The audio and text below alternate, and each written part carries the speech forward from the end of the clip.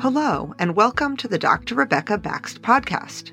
I'm Dr. Rebecca Baxt, Board Certified Dermatologist, and I'm here to discuss with you all issues relating to the skin that you're in. In this podcast, we will tackle the topic of the day quickly to get you the take-home points that you need. After listening to an episode, you should be educated about the topic and able to fix the issue yourself or well prepared to ask the right questions at your next dermatology appointment. Let's get started. Today we are going to talk about Ultherapy. Ultherapy is the name of the treatment and Ulthera is the name of the device. However, they are often used interchangeably, Ultherapy, Ulthera, etc. Ultherapy is a deep ultrasound treatment. The device uses ultrasound to cause microtrauma to the undersurface of the skin, and then that microtrauma has to heal, and that causes collagen stimulation and often a small contracture of the skin as the micro wounds heal on the inside. Ultherapy has been FDA approved for a long time for skin tightening, over a decade. It is approved for use on the whole face, both the upper and the lower and around the mouth, the full neck, and the décolleté on the chest. It is sometimes used off-label in other areas, but those are the FDA-approved areas. Ultherapy is considered a no-downtime procedure. However, it does hurt a little bit as it's being done. It works very well on some areas. The most popular areas that we treat in our office and that we get the best results are the jawline, the skin underneath the chin, and also under the eyes. It also works best on thin-skinned patients. We also do something that we call Ulthera Collagen Boost, where we use it on a lower level on the whole face for collagen stimulation, and when we do it that way, it does not hurt that much. Ulthera gives small improvements.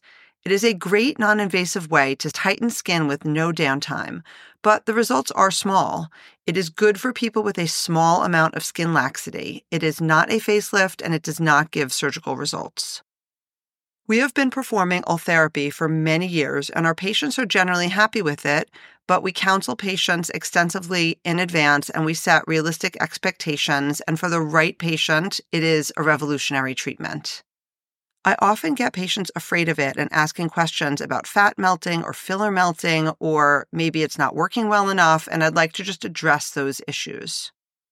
So number one, I would not be afraid of Ultherapy or Ulthera. The main downside of it is that it hurts. There are techniques to make it less uncomfortable, but it does actually hurt when you're having it done, and that is really the only thing to be worried about, in my opinion, if it's being done properly. And we've been using it in our office for many years. We will often do a little no-charge test area on someone so that they can see what it feels like before they sign up to do the full treatment. Number two, it is a very powerful device. And if we are doing both Ulthera and fillers, I would of course do Ulthera first, and then wait a month or two to put the fillers in. Or if you've had fillers before, I would wait at least 2 to 3 months, if not 6 months, after the fillers before doing the Ultherapy. However, in my office, we're typically not doing the fillers and the Ultherapy in the same location, so it really doesn't matter all that much. But if it is an issue and you're doing it in the same areas, you just have to separate it by time.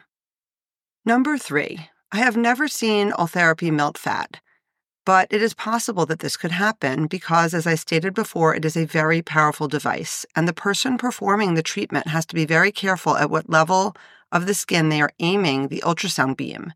They can see it on the screen. It's an ultrasound, and if they do not aim it properly, it is possible that they could be hitting fat and decreasing fat in the face. However, in my office, I've never seen this happen. Number four, I'd like to explain that in our office, most of the patients who come in for an Ultherapy consultation, I say no to them. They don't need it, or they are not good candidates, and maybe they need something else. I'm just very honest with people, and I will only do Ultherapy if I think it's a really good idea for that particular patient.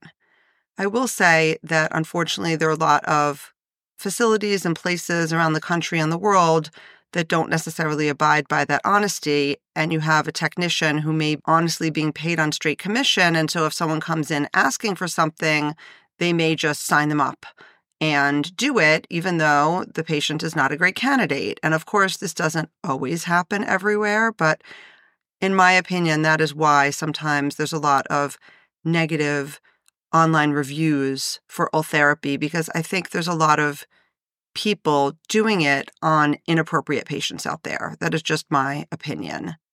In my office, I will only do it on people who I think are great candidates. And so if you're not sure, it's probably good to get more than one consultation and ask a lot of questions to determine if Ultherapy is the right treatment for you. In my office, if it isn't, I will be saying no.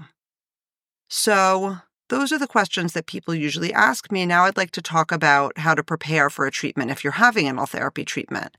Basically, I just tell people to avoid blood thinners and don't use any irritating skincare products.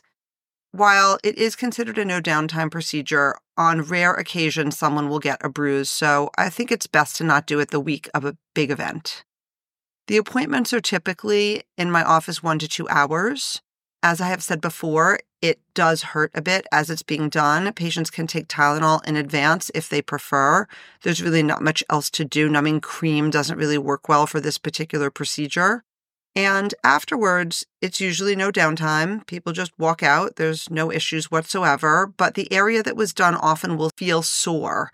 So when you touch the area, if you're putting on sunscreen or moisturizer, it hurts a little bit. It's not major. It doesn't hurt when you're just sitting there. But if you touch that affected skin, it will be a little bit sore. And as I said, bruising is incredibly rare, but on occasion, every few years, somebody gets a little bruise.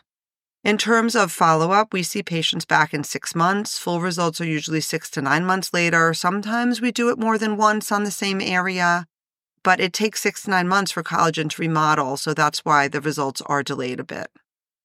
People often ask, how long does it last? I usually say results typically last 2 to 3 years or so. Depends on the area treated and how good the patient is about taking care of themselves. Do they use sunblock? Do they stay out of the sun? Do you eat healthy? But basically the body continues to age, so at some point we end up doing it again. So in summary, Ultherapy is a great non-invasive, FDA-approved way to tighten skin. It works all over the face. I like it best for jawline, under the chin, and under the eyes. I think it's also very good at stimulating collagen, so sometimes we will do it on a low level everywhere. We call that collagen boost. It is considered a no downtime procedure. However, not everyone is a good candidate. It does work best for people with thin skin and a small amount of loose skin. The main downside is that it does hurt as it's being done, but it does work really well, and we've had lots of success with Ultherapy over the years. I hope this was helpful. Thank you so much for joining me today on the Dr. Rebecca Baxt podcast. I'm Dr. Rebecca Baxt, Board Certified Dermatologist. I hope this episode was informative and that you enjoyed listening. If you found this podcast useful, please give us a 5-star rating wherever you get your podcasts. It helps others find us so we can help them too.